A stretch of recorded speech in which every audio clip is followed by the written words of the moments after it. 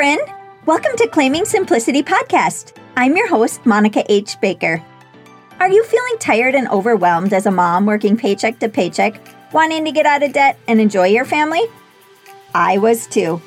And I realized if I was going to put God and family first, I had to stop spending all of my time at work. So I created a simplified life plan that allowed me to get out of debt, scale back my career, and still be able to live fruitfully. But with more purpose and time than ever before, and I never looked back. Inside this podcast, you will learn how to simplify your home and finances, learn simple routines, personal development, and connect your faith. I'm so grateful you're here. If you're ready to create a simplified life that you dreamed of, you are in the right place. Hello. Thanks for being here again today. I have had quite a week with our farm animals.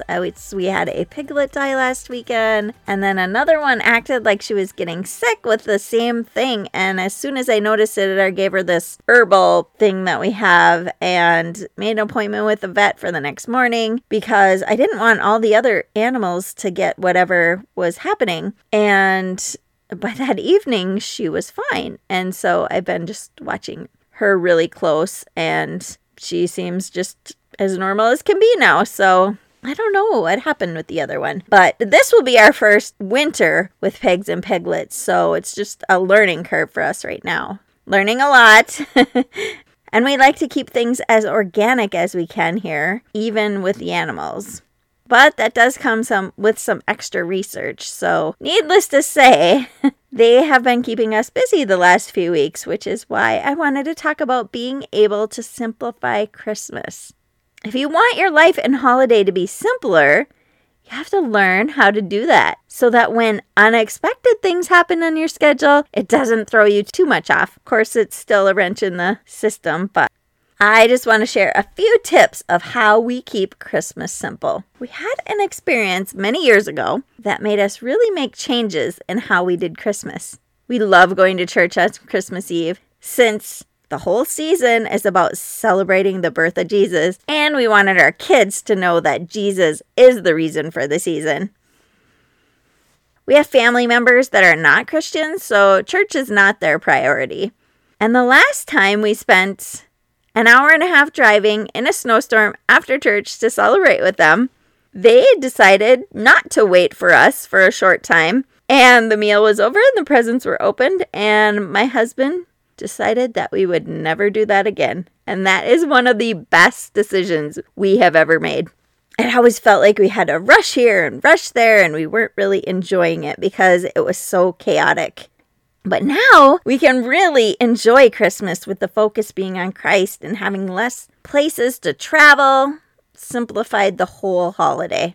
We still see those family members for Christmas. We just do it on a different day, so it works out perfect. We also simplified our schedules to keeping our time sacred and trying not to overplan activities.